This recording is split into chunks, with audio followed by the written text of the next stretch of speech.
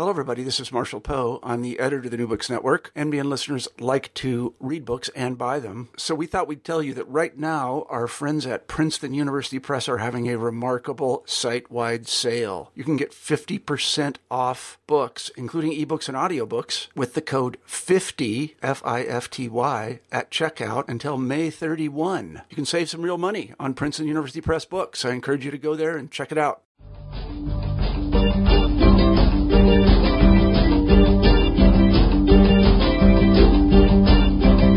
Welcome to the New Books in Philosophy channel of the New Books Network. My name is Robert Talisse. I'm professor of philosophy at Vanderbilt University. I co-host the channel with Carrie Figdor, and Carrie is associate professor of philosophy at the University of Iowa. Today, my guest is Professor Jason Stanley. His new book is titled How Propaganda Works, and it's about to be published by Princeton University Press. Stanley is professor of philosophy at Yale University. Propaganda is the name of a familiar collection of phenomena, and examples of propaganda are easy to identify, especially when one looks at the output of totalitarian states. In those cases, language and imagery are deployed by the state for the purpose of shaping mass opinion, forming group allegiances, constructing a worldview, and securing compliance. It's undeniable, though, that propaganda is employed by liberal democratic states as well. But it's also undeniable that the use of propaganda there is especially problematic, as propaganda looks incompatible with the democratic ideals of equality and autonomous self-government. It's surprising, then, that the topic of propaganda is relatively under-theorized in contemporary political philosophy. In How Propaganda Works, Jason Stanley develops an original theory of propaganda, according to which propaganda is the deployment of an ideal against itself. Along the way, Stanley distinguishes various kinds of propaganda, and he explores the connections between propaganda, ideology, stereotypes, and group identities. Stanley's central thesis is that propaganda poses an epistemological problem for democracy, as propaganda is the vehicle by which false beliefs are disseminated and opportunities for knowledge are closed. How Propaganda Works makes an important contribution to political philosophy. So let's turn to the interview. Hello, Jason Stanley. Hello, Bob. How are you doing today? Great. Well, it's good to have you on New Books in Philosophy. Thank you. Thank you for having me. And thank you, listeners, for tuning into the podcast. My guest today is Jason Stanley, and we'll be talking about his new book, How Propaganda Works, which is about to be published with Princeton University Press. Now, Jason's book takes up a range of familiar, but it seems to me surprisingly under-theorized phenomena surrounding our beliefs about moral, social, and political matters that seem oddly stubborn and prevalent, but at the same time sort of subliminal and not easily accessed and not commonly reflected on. Now, I think one of the really interesting features of the book is that Jason brings to these issues his longstanding, work on philosophy of language and epistemology. So How Propaganda Works engages some crucial issues at the intersection of areas of philosophy that are commonly treated as more or less unrelated. So there's a lot to talk about here. But let's begin where we usually begin, that is with the author. So, Jason, why don't you tell us a little bit about yourself and how you got into philosophy and that sort of thing? So I was born in 1969 in Syracuse, New York, right after the Civil Rights Movement, and the 70s were the most integrated schools in I think, U.S. history. And so that was my early childhood. My father was a sociologist, a Habermasian, who taught the social theory and political theory class, taught social theory and political theory. And so I grew up with this vague sense in the household that the democratic project involved speech act theory and Kant. So I went to college when I was 16 at the State University of New York at Binghamton, and just got hooked into philosophy. I transferred to Tübingen to work on Kant and Hegel, and discovered sort of philosophy of language and philosophical logic, and ended up at MIT for my PhD, working in highly technical set of issues, not that are fairly distant from political reality, which was the hoped for goal. So I think the formative thing, and I won't go through all the different positions I've held. I'm now a professor at Yale University. I think for me, the formative intellectual moment in my life was sometime in the late 90s when I woke up and I realized what had happened in the prison system. My mother, to whom the book is dedicated, was a court stenographer in Manhattan District Court for 33 years, in New York, both in Syracuse and in Manhattan. And I was hearing about this flood of essentially racism passing through our prison system. So my mother isn't very political, so she would just report the situation. So I think I started to feel that the political philosophy that was available to me wasn't helping me understand what was going on. I think I'm of the generation of political philosophers in America who are affected by some of the failures of liberal democracy. We didn't come I didn't start writing right after the civil rights movement. I woke up and said, wait, look around.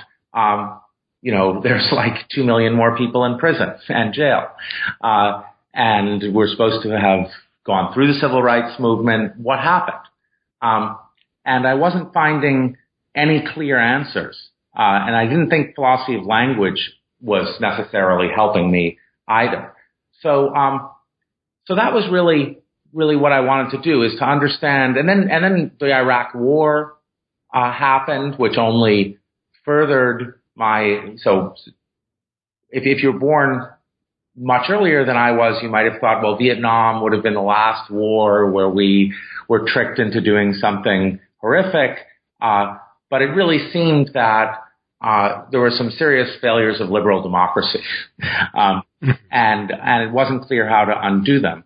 So I wondered what was happening, and it wasn't helping me looking in political philosophy. So I was wondering.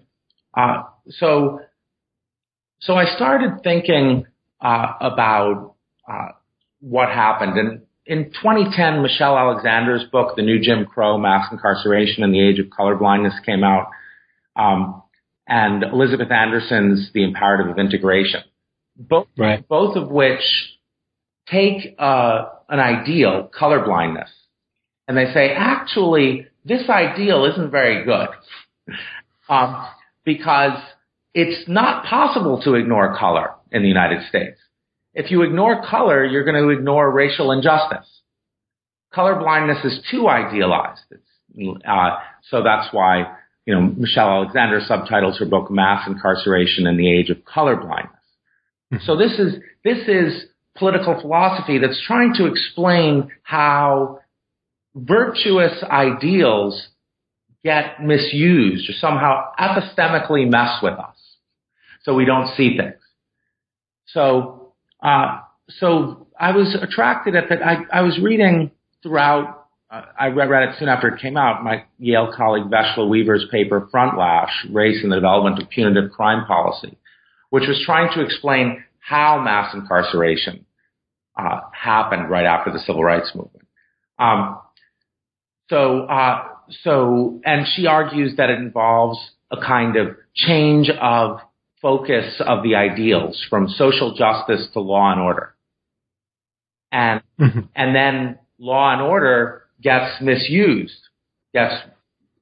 So you have a bunch of literature here, like Naomi Murakawa's book, The First Civil Right: How Liberals Built Prison in America, that also sort of goes this way, that tries to say, well, somehow there was lots of lawlessness happening, there was lynching, but merely making it everything law and order didn't exacerbated the problem. So so I started getting interested in the misuse of ideals. And when I asked ethicists and epistemologists and political philosophers, they said, oh, ideals can be misused. That happens. What's that? That's an empirical question. Is that philosophy? And I sort of scratched my head, and I discovered Charles Mills's The Racial Contract, and I started putting things together. That there was actually a huge literature on this.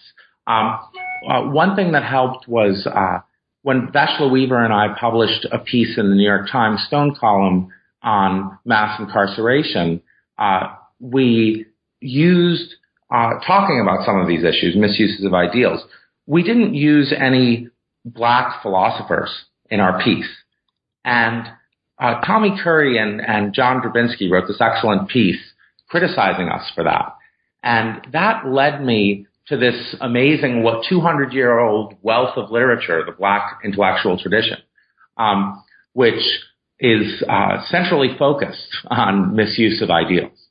So Mills, in his recent racial contract, writes, rather, it needs to be realized that in keeping with the Roman precedent, European humanism usually meant that only Europeans were human.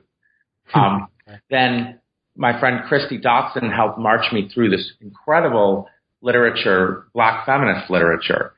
So Fanny Barrier Williams, in her 1905 piece, The Colored Girl, writes, the colored girl may have character, beauty, and charms ineffable, but she is not in vogue. The muses of song, poetry, and art do not woo and exalt her. Man's instinctive homage at the shrine of womankind draws a line of color, which places her forever outside its mystic circle. So womankind excludes black women. And you get this theme not just in groups that have been oppressed, but you get it, of course, in anti-liberals. So it's very clearly in Pareto's The Rise and Fall of the Elite. The Nazi political theorist Carl Schmitt puts a point, in his usual succinct style, humanity has no enemy, at least on this planet. This truism is not refuted by the fact that wars are fought in the name of humanity. The goal is to dehumanize one's enemy. And then putting it together with the social theory of the sort of 50s, you get, that's the literature where you really get a focus on this, where C. Wright Mills in The Power Elite says, look, how much of the cogent, we hear all this stuff about democratic ideals, but how much of this, given that they clearly aren't realized, rested upon a restriction of this public to the carefully educated. Mm-hmm. So you get all these different literatures, from National Socialists to black feminists to white feminists to social theorists, making this point about the misuse of ideals and the sort of strategic misuse of ideals.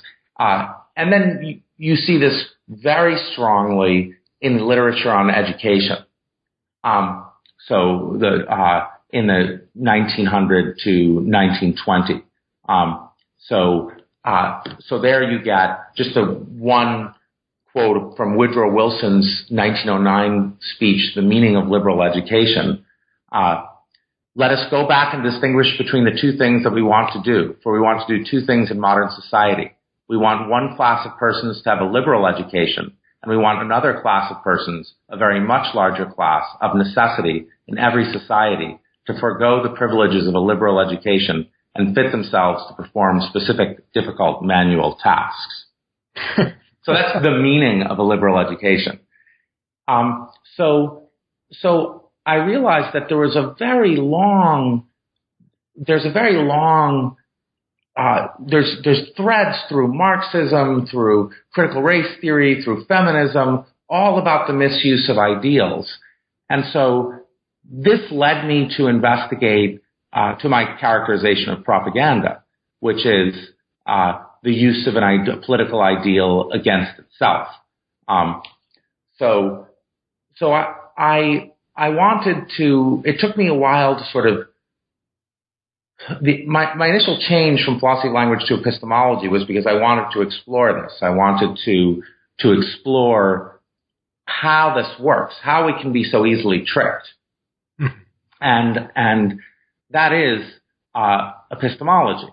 Epistemology is not just the study of the necessary and sufficient conditions for knowledge. Hume didn't do that. Hume talked virtually exclusively about why we get screwed up. Why we think there are causal relations when there aren't, why we think there are objects out there when there aren't. So this is, of course, a theme of Charles Mills, saying that, in fact, a lot of philosophy was about why things go wrong. And so I wouldn't, my view is not, I wouldn't call myself an anti-liberal. I remember when the first draft of the book, I met with Noam Chomsky in March of last year, and he said, who was a professor of mine when I was a grad student, and he said, Jason, you can't have like the main figures be Carl Schmitt and Walter Lippmann. You gotta, this point is not just a National Socialist point. It's not just an anti-democratic point. It's a point that occurs, that is very clearly there in groups that have felt, the misuse of liberal ideals. So I wanted to study the structure of that misuse. And I feel that my biography ties into that. My biography is a biography of someone who lived during a time when those ideals were badly misused in my country. It was a very different time than coming out of the civil rights movement and the protests against Vietnam. And I found there just wasn't enough work on this, and it's really taken me many years to assemble all the different pieces. I had a lot of help from my family, because my father's book was on a similar subject, the technological conscience, survival and dignity in an age of expertise. And my stepmother, a political theorist, had sent me a whole pile of his books. And I had left, there were 6 boxes of books on educational theory. And I was like, well, what the heck is this? And when I met with Chomsky, he said, well, you can't write a book on propaganda without a chapter on the press or education. Right. And I said, well, you've written Manufacturing Consent. And he said, well, write on education. And I said, well, I'm not a scholar. And he said, well, if you start anywhere in the history of American education. And then I realized that my mother and my stepmother had sent me 6 boxes of books on the American education system. She knew something you didn't. Oh yeah, she sort of gamed my book this way. She sent me the libraries for chapters of them. And it turns out, there's this very dark time in the history of American education, 1900 to 1925. Vocationalism. You're a Dewey scholar, so you're aware that Dewey was heavily involved in this, trying to fight back against vocational education, trying to consign one group of society to menial labor, essentially. Well, that's right. But one of the things that comes out in the book is connecting with a lot of the sort of narrative that you're telling, because the book is really filled with these autobiographical comments about the impact of your family and some of the political events that you've witnessed in your life. But also I take it that not only did this, did these experiences go into and lead you to write the book, but you've decided to donate the proceeds of the book? That's right. I've joined the board. I looked around for a group that most reflected the kinds of thinking that I'm doing in the book about propaganda. for the case of mass incarceration, because that's one of the cases I look at in greatest detail. And I really started with a bunch of different groups, but I landed on this group, the Prison Policy Initiative. And the reason I landed on them is because they were thinking about the structure of the prison industrial complex in a way that first of all was recognized its complexity. So, for example, they're the experts on prison gerrymandering, where states count residents of a prison who are non-voting as residents of the rural area in which the prison is. And so then people are incentivized to go for prison, to push for prisons and harsh penalties. Urban residents move to rural areas to enrich the rural areas without getting a vote. They also focus, one of their focuses is very close to the discussions in the book, school drug zones. So school drug zones, who could be against? So a lot of mass incarceration happened with appeals to values that everyone shares, right? And that's what my book is about.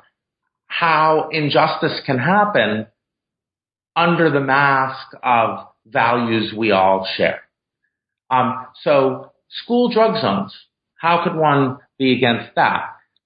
They provide for minimum sentencing for drug crimes within a certain range of a school. So it sounds like, so everybody votes for them. But then when you look at them, you realize that urban city dwellers, most African Americans in this country, and all live near schools. Right. And upper middle class whites live in the suburbs. They don't live within 1,000 feet. It's 1,500 feet in New Haven. So every inch of New Haven, except for somewhere on the New Haven golf course, is a prison drug zone. So it allows prosecutors just, infinite power. And it's clearly racially, and it keys off segregation. So they're not afraid to go after these policies. If we're going to solve mass incarceration, we need to de-propaganda. We need to, super predator theory. We all know super predator theory was a load of crap. The theory in the mid-90s that, there was a group of super predators that needed to be jailed for life, turned out to be complete hooey. But that engage in wilding and other kinds of odd forms of activity. Exactly. And based on totally junk science, John DiIulio at Princeton. But there are 40 states that passed laws based on super predator theory. And how do you unpass those laws? How do you unpass school drug zones? So that's a very difficult issue about educating people that PPI has taken on. So what I've done is I'm giving them all my royalties. I'm giving them my advance, the Chinese translation rights sold, so I'm giving them that. I'm doing a fundraiser for them in New York City in a few weeks. And I'm going to give them also my honoraria for the next 2 years. Oh, that's wonderful. Good for you. Well, great. I mean, and it's nice to see the, philosophers, sort of putting their money where their mouth is, in this case, pretty literally, if you're giving them honoraria for your speaking engagements. Yeah.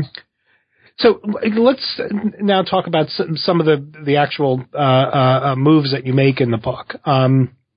And I think that a natural segue was just to pick up on some of what you were just saying. The book begins with a description of the problem of propaganda and an argument to the effect that propaganda is a particular kind of problem or a special kind of problem within the context of a liberal democratic political order. Can you just sort of sketch that series of thoughts there that begin the book? Good. So what I do there is I say, first of all, I try to argue historically that propaganda is a much more central issue in democratic political theory than is presented sort of post-Rawls. Book 8 of the Republic, Hobbes, Rousseau.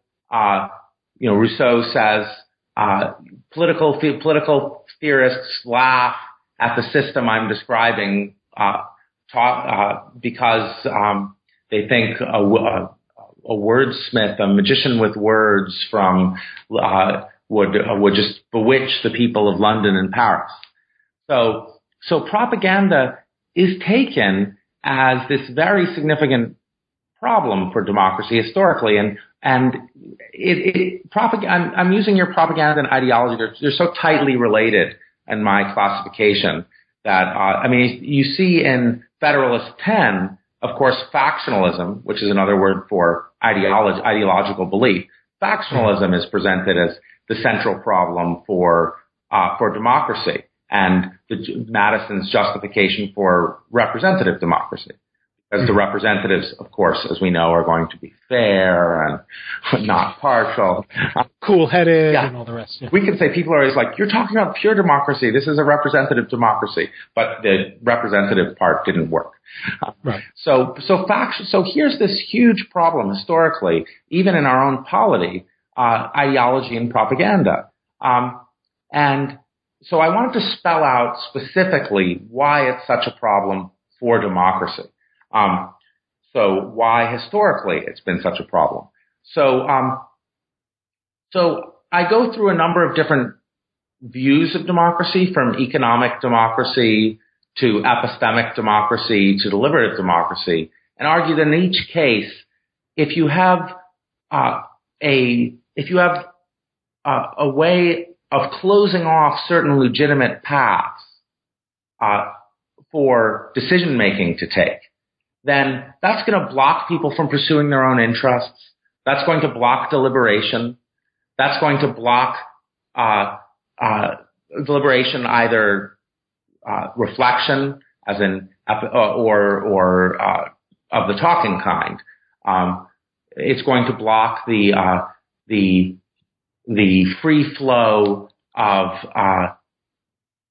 the sort of autonomous nature. The notion of autonomy that whatever version of democracy you endorse is going to be at its heart. So if you think autonomy involves the freedom to pursue your own life path, well, propaganda and ideology will close off certain life paths.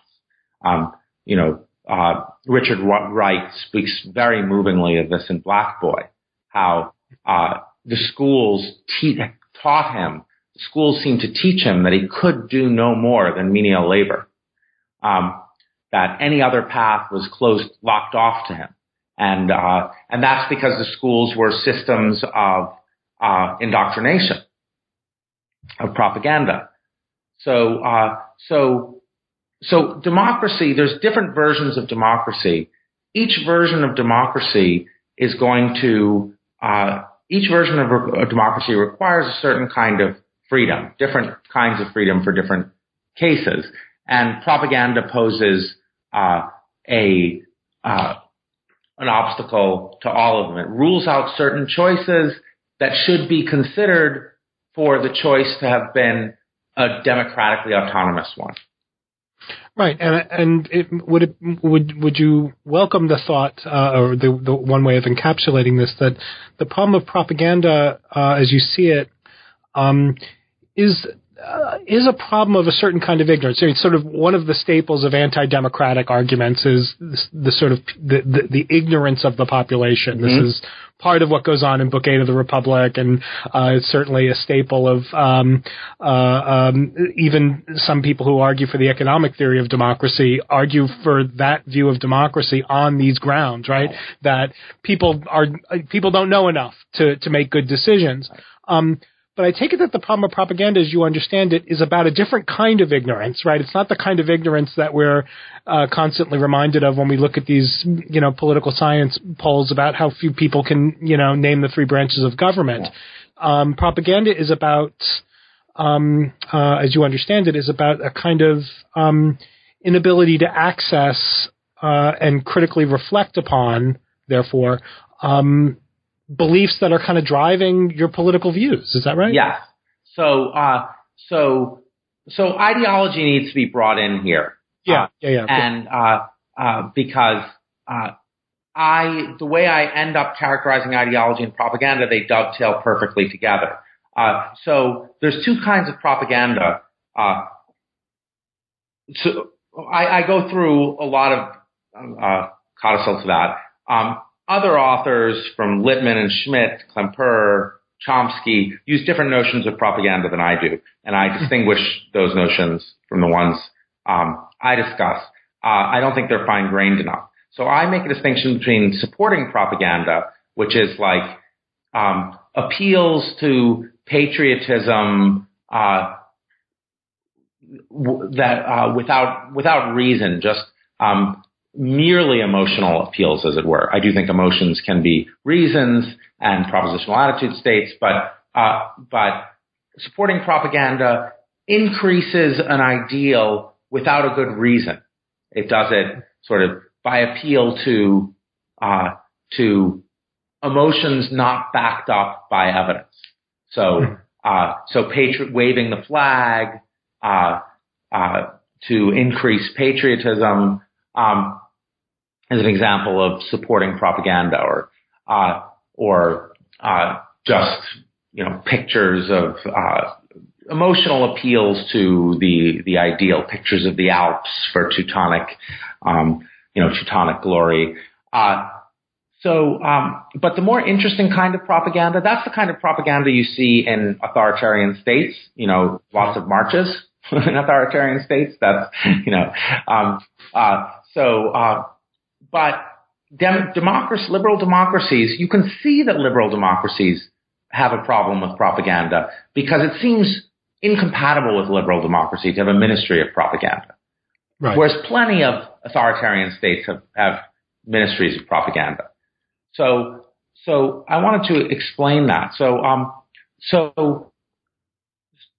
undermining propaganda is a relevant kind of propaganda that occurs in liberal democracy, and it's connected to this misuse idea, the misuse of liberal ideals.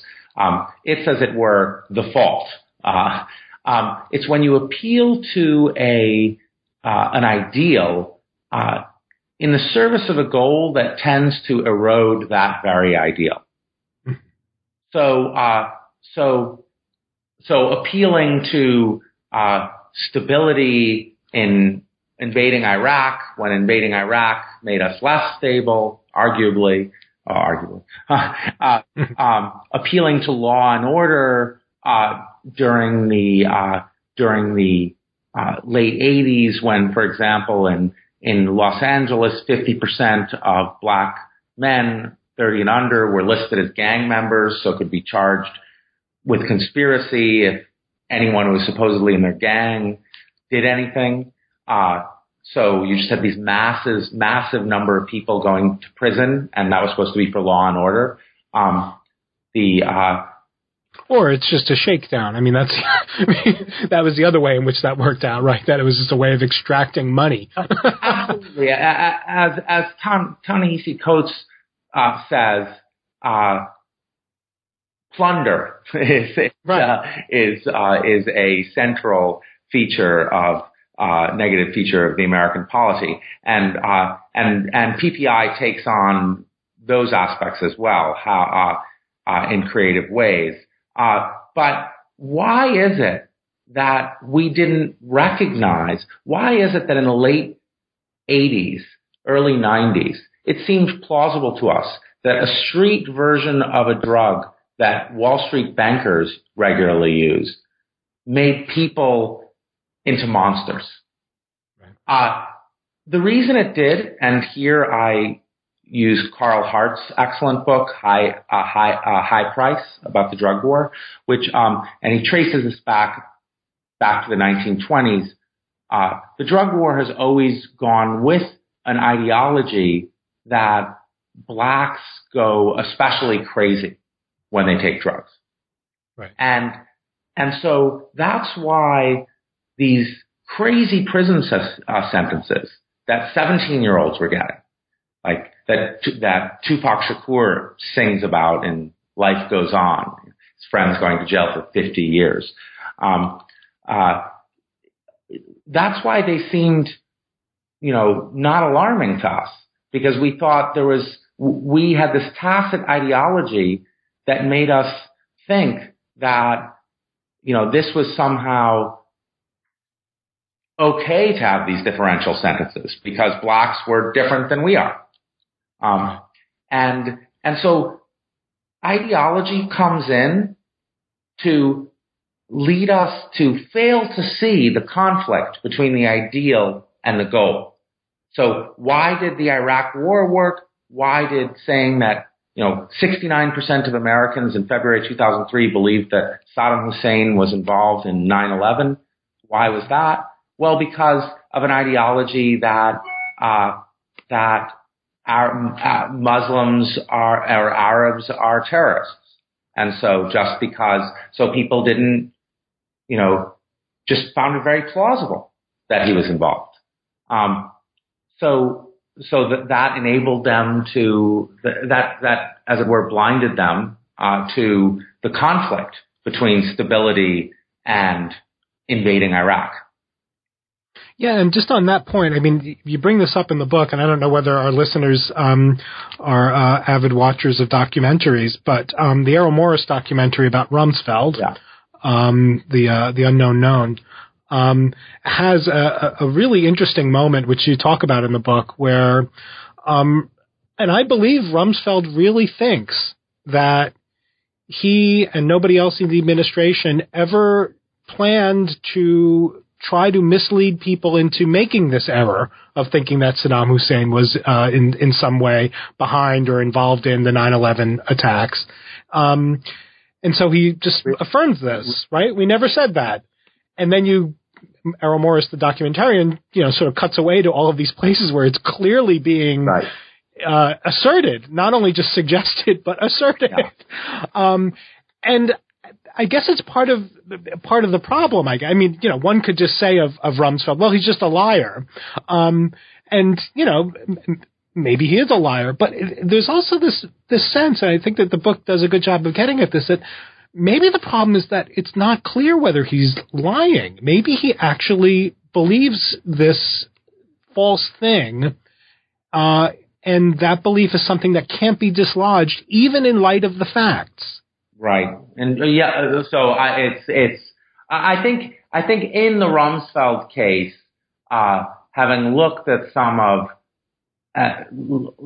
some explicit propaganda, say I talk about Frank Luntz's Israel Project reports in the book, and they're pretty cynical. This is very sophisticated, but cynical. I don't think it matters if Rumsfeld believed it. I argue that in my book. Sincerity doesn't, you can be sincere and not think you're doing propaganda and still be delivering propaganda, because under the grips of a flawed ideology. But on the empirical question, I'm betting that in that case, it was fairly deliberate. But the reason it worked is because of a widespread ideology, flawed ideology, that lumped Saddam Hussein in with deadly enemies of his. So the ideologies work. Undermining propaganda involves this contradiction. And the reason we don't see the contradiction is because we have an ideology.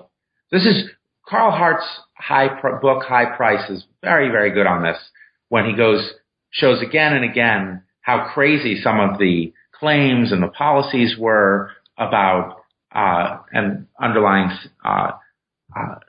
differential sentencing when it's clear that crack is cocaine. So it's very clear that what you have is a view that there's a special violence problem associated here with the drug, and then the bizarre thing is the drug war was done for the benefit of poor urban blacks. Right. I mean, like Nancy Reagan's Just Say No campaign kicks off with her surrounded by young black children. It's supposed to be for them. You know, how many of them went to prison? How many of their parents went to prison? So that's like health, health and security, but really against health and security. So the way ideology and propaganda work together for me is ideology makes propaganda effective. And does it, let me ask then, so just to get the connection, because it is very tight in the book. Yeah. So propaganda is this, generally speaking now, this sort of appeal or use of an ideal as a way of undermining the ideal. So as you said just a moment ago, there's a kind of practical contradiction involved in propaganda that is stark enough that it should be easy to see. Right. So the task then is, why is it that we don't see it? And so the case of Law and Order being used actually to destabilize and extort citizens, why couldn't we see that, or why didn't we see it? And the answer there, your answer there is, because we're in the grips of a flawed ideology. And what an ideology is, or what a flawed ideology is, I should say, is this sort of network, perhaps, of beliefs and attitudes that, how to put it, that in some systematic way are part of our make knowledge inaccessible to us, or something like this. Okay, let me say a little bit about the notion of ideology that I employ, because I draw on a bunch of sources. I'm most affected by Sally Haslinger. Mm-hmm. Her book Resisting Reality is, in my view, a titanic work of social and political philosophy. So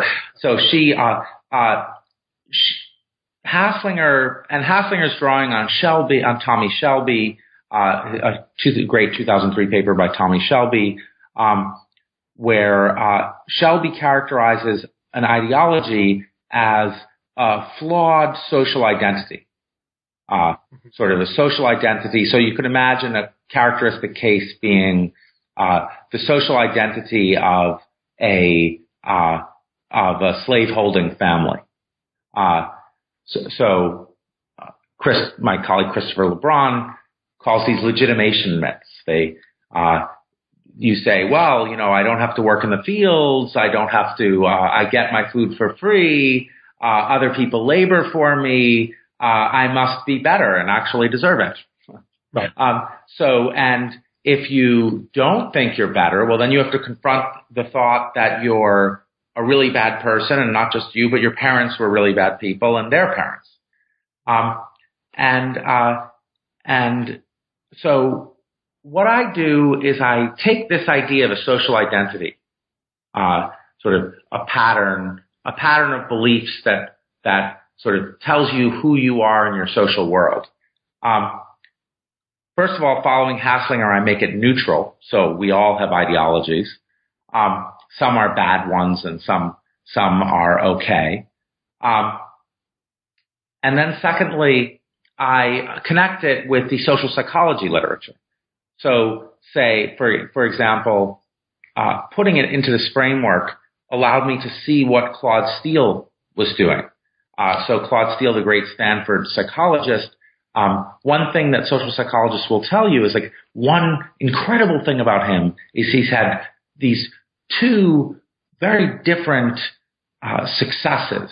Self-affirmation theory, which is about our need to feel like we have integrity, and stereotype threat, which is what happens when we take on negative stereotypes of the wider environment. But if you put it in this sort of framework of ideology, you can see that what he's exploring are two different facets of ideology. Self-affirmation theory is about why the privileged think they deserve it. Mm-hmm. And stereotype threat is about the ideology of the oppressed, when they take on the stigma of the oppressors. So the idea is, where you You mean the stigma ascribed to them by their the stigma ascribed to them by right. So what you have is you have these social identities, and the social identities give you beliefs that are connected to who you are, and because they're connected to who you are, they're hard to change. As I say in the book, dropping an ideological belief amounts to dropping your friends. Right. So it's not just an argument, So, it's the church you go to, it's the, or the secular humanist Unitarian, so that's the, so I think we all have ideologies. It's just that certain ideologies are democratically problematic. And those are the flawed ideologies. Those are the ones that arise in conditions of injustice. And I think those are characteristically things like Chris LeBron's legitimation narratives, self-affirmation stories that you're okay after all, you deserve your ill-gotten, your inherited wealth, and the what happens to oppressed groups in such situations. Right, but let me just ask you to clarify a little bit more that what's flawed in these examples of ideology. So you say that they arise under conditions of social inequality, but you're very careful in the book, I think, to say that, but what's flawed is not only that there's something morally sort of disreputable about their origin. What's flawed about flawed ideologies is something epistemological, right? So I try to sort of, as much as possible, say it's just epistemological. So Tamar Gendler, in a brilliant paper in 2008 in Mind and Language, talks about the negative epistemic effects of living of growing up in unjust circumstances. So the idea, so I try to spell out a number of different ways in which growing up in unjust circumstances will give you epistemic problems. So one I think is familiar. The great Miranda Fricker and a lot of Miranda Fricker's epistemic injustice sort of brought this to the fore, though it's very much there in a lot of feminist and black feminist literature, that you might lack the concepts, Right. You might, but the concepts you have might be skewed concepts, might lead you. So there's a wonderful passage from Iris Murdoch I talk about a mother. This is a beautiful example of ideological conceptual scheme. A mother who is very jealous, who decides her daughter-in-law is vulgar and ordinary and crass, and then she after a period of years she rethinks and she says, maybe I'm jealous of my daughter-in-law for being with my son. And maybe I've adopted this conceptual scheme that ranks people into ordinary into vulgar versus proper. Maybe I'm thinking this way because I'm jealous. So she decides to put jealousy aside, and she sees reality. She sees that what she saw as vulgar was in fact a sort of directness, a refreshing directness. So the idea is that flawed ideological belief, flawed conceptual schemes will bar you from seeing social reality. And the other way, which is novel with the book, is something I've been planning since my first book, Knowledge and Practical Interests, where I did something where epistemologists thought I was sort of mad. But I was motivated by, I was thinking, power, epistemic authority, and practical authority are intermingled in the world. And epistemology is this sort of pristine thing, that doesn't address this, and it's only sort of very difficult continental philosophy which does. So let's try to work this out, the sense in which power and practical authority and epistemic authority were linked. So I really, with the use of apolitical examples, argued that, and put it on with John Hawthorne and Jeremy Fantle and Matt McGrath, put it on the table in epistemology in a very serious way, that the more you have at stake, the greater the epistemic barrier is to knowledge. And this is going to have a clear effect on democratic deliberation, on action, because those people who don't have resources will have a higher epistemic barrier to meet. And what I do in the book is I show how I go through the last 10 years of debate in epistemology about this and show how no matter how you go on this question, you get an epistemic problem. You get people with less resources being treated as if they don't know.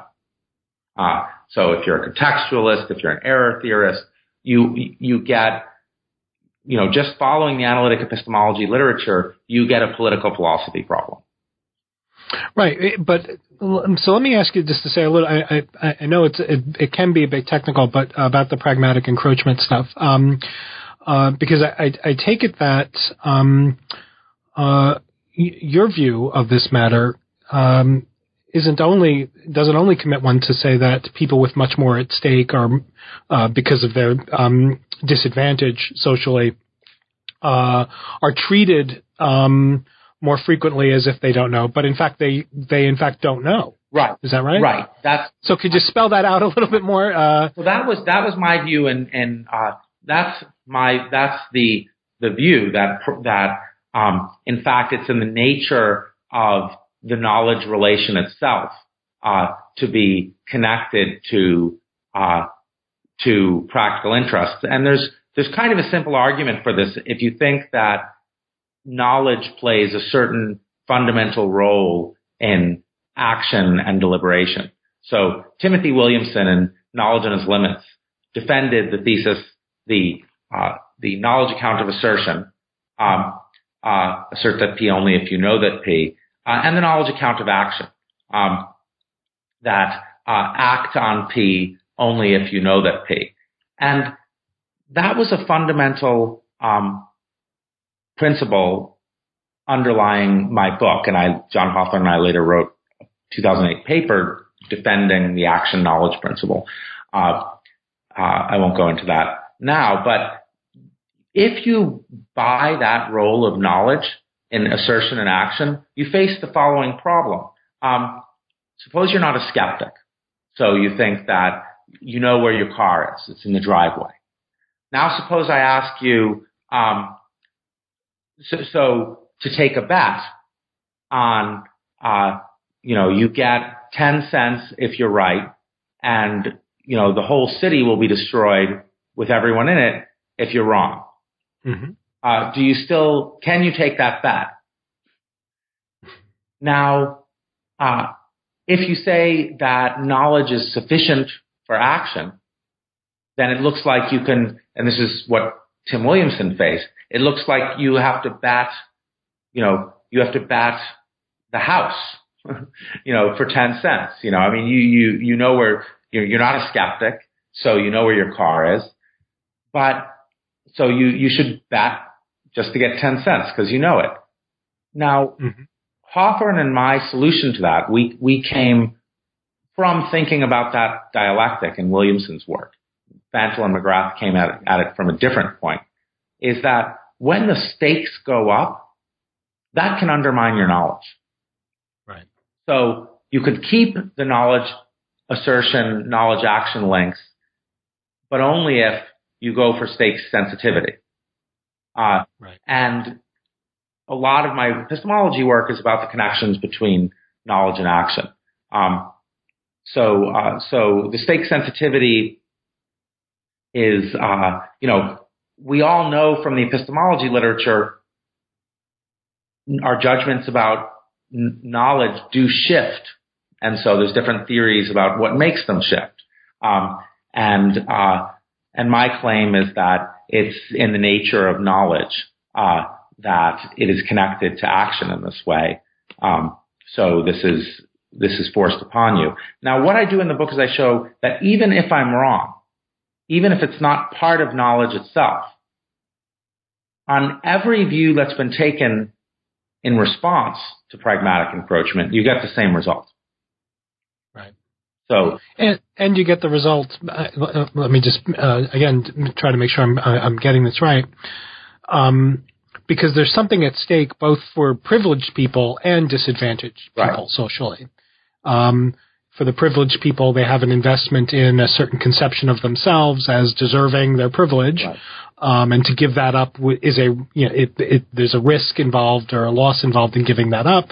So they're invested in, or they're motivated to have a certain set of beliefs about their merit, and they have an ideology that enables them to sustain the belief that they're meritorious. So there's something at stake there, and then there's something at stake also in the case of the socially disadvantaged people who are lacking resources. Exactly. And so nobody has knowledge. Right. Maybe so that's why when you're arguing, so yeah, that's a good point that the elite are going to think that they have knowledge. Yeah. So they're going to act like they do. But but if you look at like an argument about raising taxes, the people, a 1% tax hike on, or like just like doing away with the estate tax, which the estate tax, only kicks in for couples $10 million or more. So it's like 5,500 families that are subject to it, but several hundred billion dollars, I think. I think it's I'm not exactly sure how, but it's some ungodly number. So now that money would do wonderfully in some program for health insurance or food stamps. But what's going on? I mean, the rich don't really need like the full 100 million inheritance. But they think they discount the claims of the needy, because, the needy really need it. So they think, they're just thinking wishfully. They're engaged in wishful thinking when they're not admitting that their poverty is their own fault. Right. So I'm excited about that aspect of the book, about bringing to bear really one of the major debates, maybe the major debate in pure analytic epistemology that was purely apolitical, and showing that it has quite dramatic political consequences. And that seems right. And it also, I think, it has a further virtue, I think, in that it enables you in the book to make a fairly compelling case for the importance of egalitarianism, broadly understood, in our conception of social justice. Absolutely. Without having to get into the muddy waters of some of the moral issues, which are highly vexed and well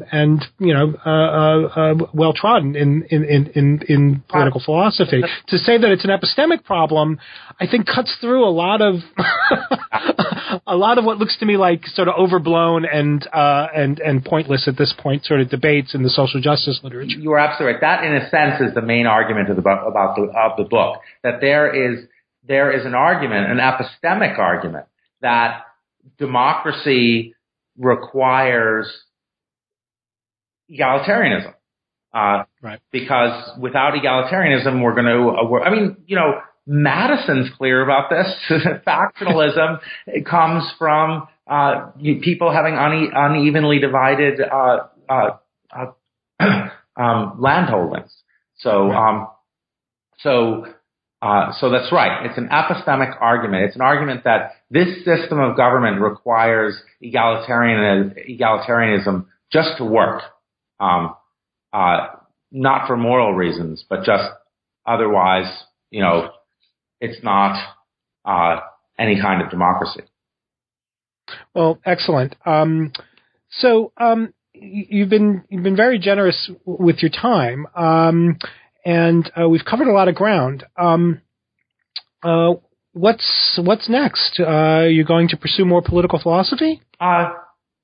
Yes. Well, I'm going to continue to pursue political philosophy. I'm thinking about a paper for the rest of my career. I have another paper that I'm working on the role of neutrality as a philosophical ideal. I guess that's sort of related to this. It's sort of related to my view that everyone has an ideological viewpoint. So I'm thinking about ideals like neutrality, which is kind of a liberal ideal. It's kind of like the epistemic version of colorblindness, I suppose. Right. And I have a paper arguing that neutrality doesn't really make sense as an ideal. I have a book. I'm working on a book on I think it's tentatively called the History of Meaning, which is a book on the development of the theory of meaning and formal semantics. I hope actually to include some political philosophy in it, because of issues about, I have a sort of line about why Rawls doesn't really like truth in politics and why Habermas doesn't either.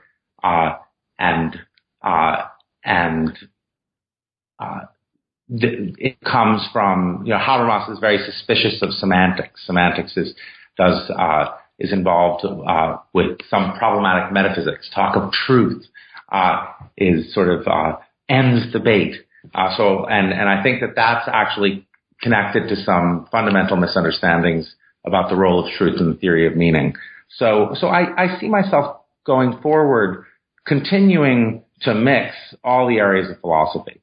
I'm problem-driven and not topic-driven. So I can't see myself not being it's such an exciting time in social and political philosophy, where, feminism, Marxism, critical race theory are coming in. We're seeing this sort of mixture of epistemology and ethics and political philosophy.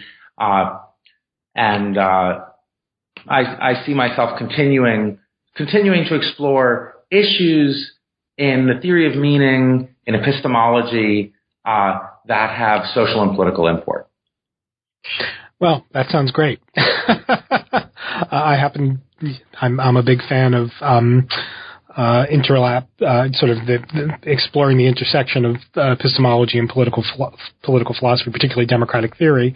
So I look forward to seeing more work on that from you. Thank you. You've been very generous. The book is How Propaganda Works. Thanks so much, Jason, for joining us on New Books in Philosophy. So much, Bob. Wonderful interview.